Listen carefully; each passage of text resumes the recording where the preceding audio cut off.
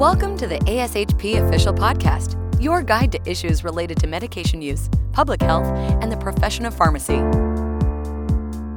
Thank you for joining us for this Therapeutic Thursdays podcast. This podcast provides an opportunity to listen in as members sit down to discuss what's new and going on in the world of therapeutics.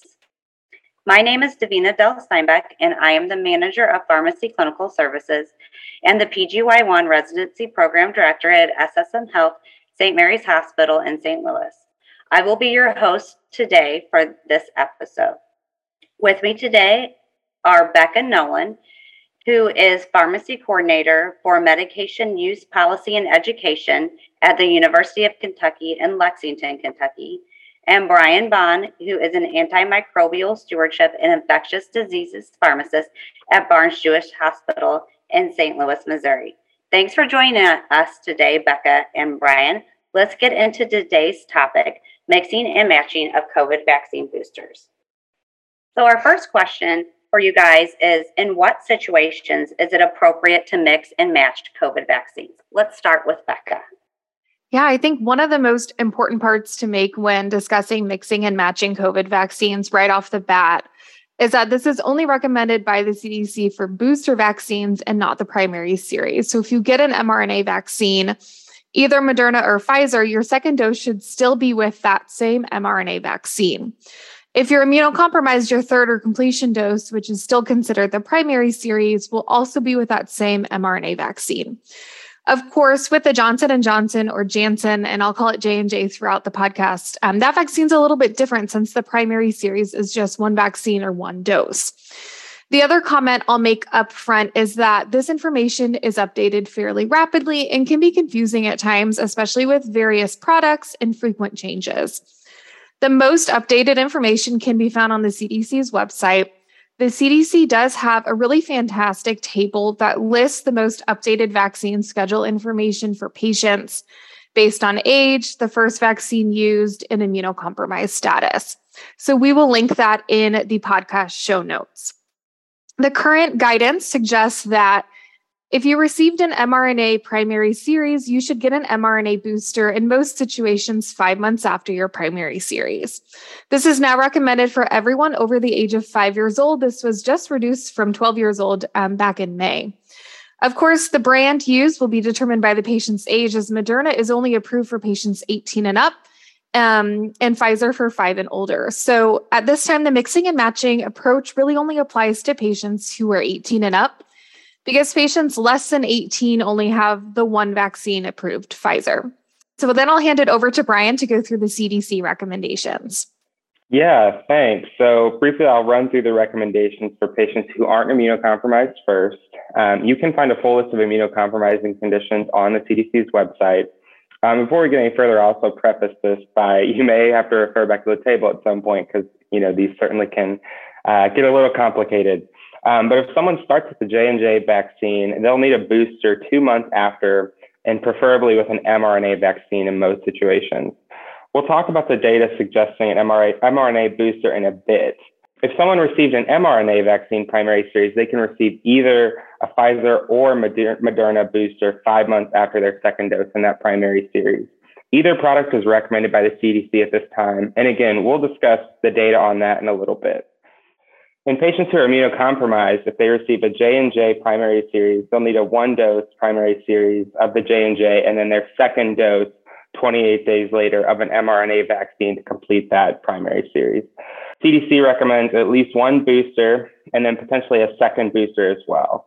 CDC does recommend to administer an mRNA vaccine only in this circumstance. If they receive an mRNA vaccine to start, they'll need a 3-dose primary series, as mentioned earlier, of either Pfizer or Moderna in adults.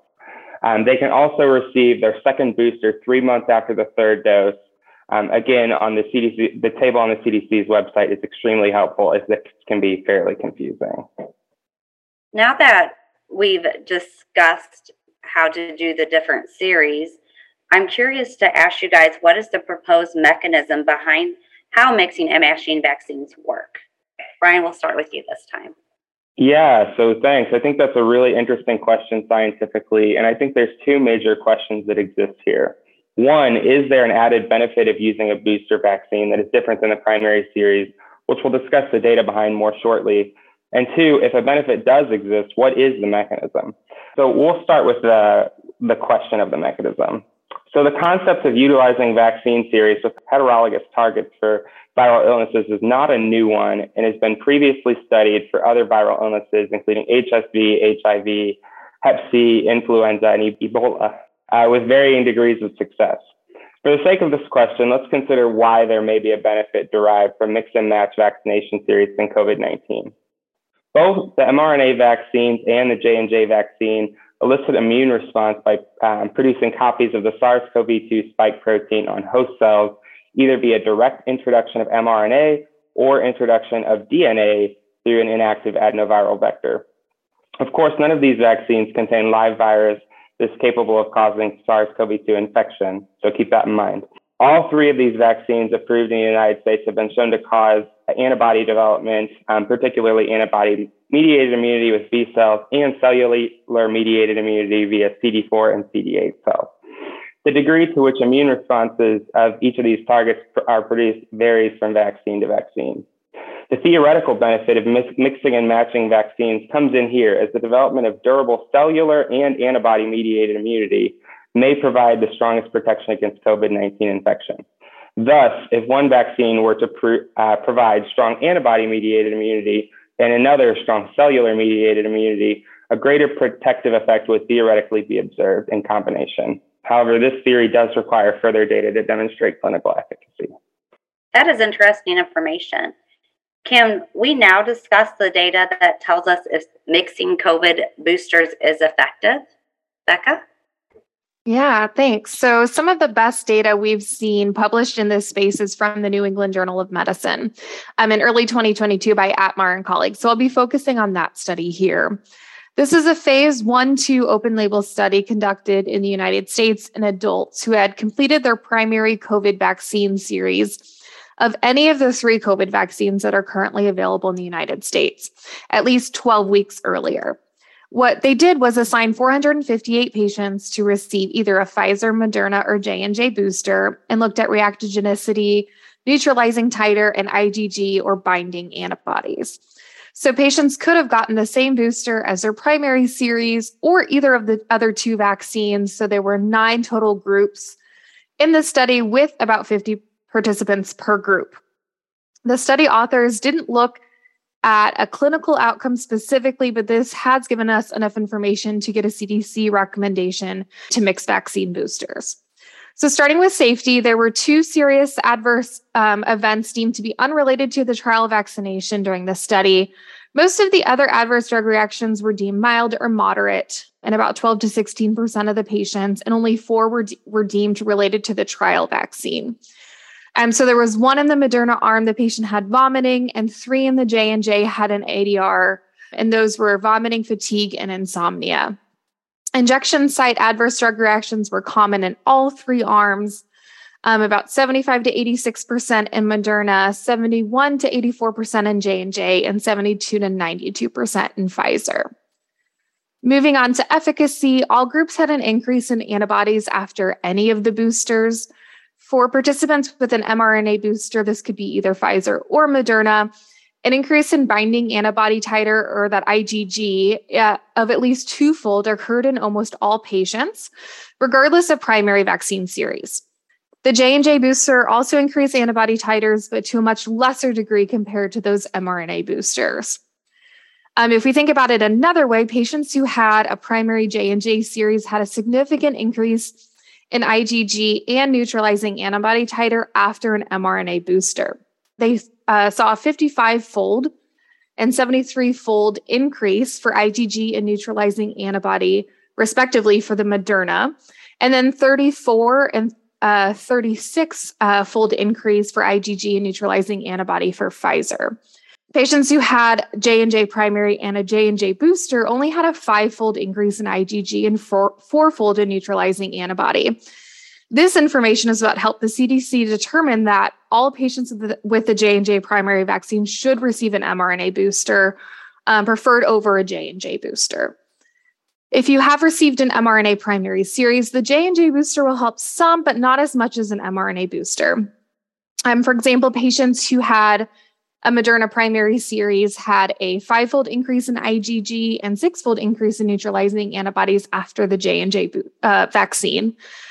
These patients may be slightly better off with another Moderna vaccine, which showed an 8-fold increase in IgG and 10-fold in neutralizing antibody, or with Pfizer, which showed a 10-fold increase in IgG and 12-fold increase in neutralizing antibody, respectively. Antibodies are not the only way the immune system protects against COVID, and this study did look at T cell response as well. So the CD4 and CD8 T cells increased in most of the combinations, except for those who received a primary J&J and then were boosted with a J&J. Though the CD8 T cells were higher at baseline for those patients with a J&J primary vaccine. If either the CDC or I have convinced you that you should get an mRNA booster, the next question that I typically receive is, should I get the Moderna or Pfizer? So in this study, patients with a primary Moderna series had very similar increases in IgG and neutralizing antibody after either a Pfizer or Moderna booster. Patients who received a primary Pfizer had a bit more efficacy from a Moderna booster. So a 17-fold versus a 15-fold increase in IgG with Moderna versus Pfizer, respectively, and a 32-fold versus 20-fold increase in neutralizing antibody comparing Moderna versus Pfizer. The study does have a few notable limitations I should mention, so we keep them in mind. It was not a randomized controlled trial. The sample sizes were relatively small and may not have been representative of the population. The follow-up period was only 29 days, although we do expect to see data through 12 months eventually. They all also used a full dose Moderna booster, but the booster approved dose is, of course, half of the full dose. This trial was completed prior to the Delta or Omicron variants, but we do know mRNA boosters protect patients from infection and hospitalization or death from either Delta or Omicron based on other studies. So based on an increase in antibody titers, we can conclude that either mixing or matching is effective in terms of immunogenicity. Now, of course, this data does not, strictly speaking, tell us that the patients with boosters had less cases, hospitalizations, or death from COVID, but other studies have shown there is a correlation between IgG and neutralizing antibodies with preventing COVID. So when mixing and matching COVID vaccines, is one vaccine manufacturer preferred over another? Brian? Yeah, so in most scenarios, boosters with an mRNA vaccine are going to be preferred over the J&J vaccine. And this is not necessarily the recommendation from the CDC preferring one over the other. Specifically in patients that received a primary J&J series, boosting with an mRNA vaccine is recommended. In multiple studies investigating heterologous boosters in patients receiving J&J primary series, including the previously mentioned study by Atmar and colleagues and another study from January 2020 that looked at boosters specifically in patients receiving primary J&J series. Boosting with Moderna led to a greater increase in IgG levels, neutralizing antibody titers, and T cell response than either of the other two manufacturers. If a patient received a primary mRNA series, current recommendations state that either a heterologous or homologous booster may be given. So boosting with Moderna did result in a higher 29-day IgG levels in that previous study from Atmar and colleagues. However, again, it's important to note that that was a full dose rather than a half dose booster, and further data are needed to ascertain whether an efficacy benefit is truly there based on those higher antibody levels. There are a few instances when J&J boosters could be considered. J&J boosters can be considered in patients that have previously received an mRNA vaccine and had a severe allergic reaction to a component of the vaccine. J&J boosters can also be considered when mRNA boosters are currently are unavailable due to supply issues. That being said, currently there are no supply issues with mRNA vaccines in the United States, and we're going to hope that it stays that way. Finally, if a patient has been educated on potential safety concerns with the J&J vaccine and still prefer to receive a booster with J&J, it may be administered. Becca, would you like to add anything?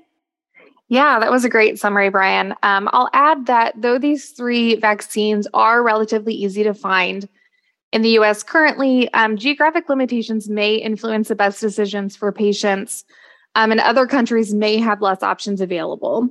I'll also add that safety warnings can affect a patient's decision here as well. So, for example, there have been cases of myocarditis and pericarditis from mRNA vaccines, which are extremely rare, but have occurred in young males within 7 days of receiving their second mRNA vaccine. This risk appears to be lower after receiving an mRNA booster compared to their primary series. Thrombosis with thrombocytopenia syndrome, or TTS, is again a rare adverse reaction in patients who have received the J&J vaccine, and the CDC recommends an mRNA vaccine for subsequent doses if a patient develops TTS from J&J or from AstraZeneca's vaccine due to the vaccines having the same mechanism. Cases of Guillain-Barré syndrome, or GBS, may also occur in patients who receive the J&J vaccine, and in those instances, again, the CDC recommends an mRNA vaccine for any subsequent doses. Of course, cardiac sequela and GBS can also occur from the COVID-19 disease. So weighing the risks versus benefits for your particular situation or your patient situation are important. And then I would always recommend that if patients have a history of these conditions, that they discuss with their doctor the best route that they could take. That was such interesting information. Is it safe to mix vaccines? And what adverse effects can our patients expect? Brian? Yeah, so another great question. I think Becca already did a really nice job highlighting some of the rare but more severe adverse effects that have been reported, particularly with primary series of these vaccines. But I would say specifically when we're talking about mixing and matching boosters, to date, the two studies that have evaluated this method in the US have not identified any new safety signals that have warranted further investigation. The most recent data identified that adverse effects observed were similar to those observed with the primary series. So the most common adverse events reported were injection site reactions occurring in 75 to 86% of patients receiving the Moderna booster, 75 to 84% receiving J&J, and 72 to 92% receiving Pfizer. Patient reported systemic symptoms, including malaise, fatigue, myalgias, headache, chills, arthralgias, fever, and nausea that the patients reported as severe, which in this case meant limiting daily activities, also occurred in 0 to 4.5% across study groups. And these data are similar to, like I said, what was seen in the trials with the primary series. 4 participants were determined to have study-related severe adverse events, including 1 patient with severe vomiting requiring a medically attended visit, as I believe was previously mentioned.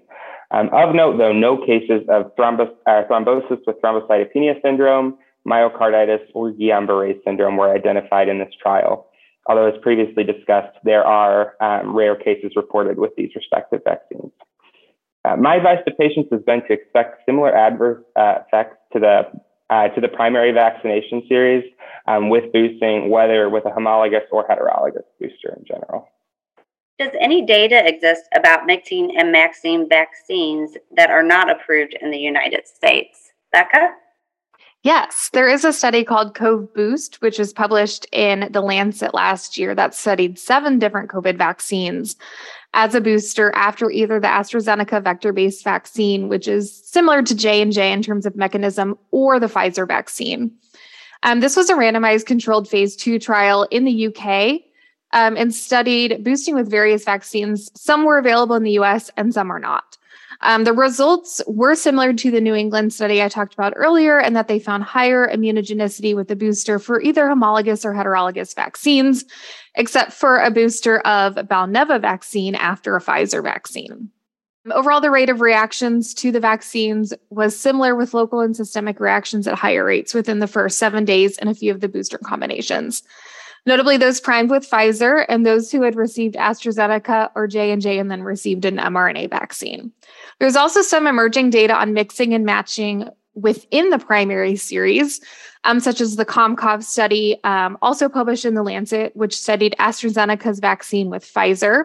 So participants received either 2 AstraZeneca, 2 Pfizer vaccines, or 1 of each. And then COMCOV2 also reviews mixing vaccines within the primary series, including Novavax, which may be useful as the FDA is planning to review this vaccine soon. Thank you, Becca and Brian, for joining us for today's episode of Therapeutics Thursdays and sharing your knowledge about mixing and matching COVID vaccines. If you haven't before, I encourage you all to check out ASHP's clinical resources. You can find member-exclusive offerings such as resource centers, including those on critical care, nutrition support, opioid management, infectious diseases, and more. Other offerings include the Credentialing and Privileging Resource Center, the Preceptor Toolkit, and forums such as the ASHP Connect communities, where you can exchange ideas and post questions with your peers. Thanks again for tuning in for this session of Therapeutic Thursdays and joining us here every Thursday, where we will be talking with ASHP member content matter experts on a variety of clinical topics. Thank you for listening to ASHP Official, the voice of pharmacists advancing healthcare.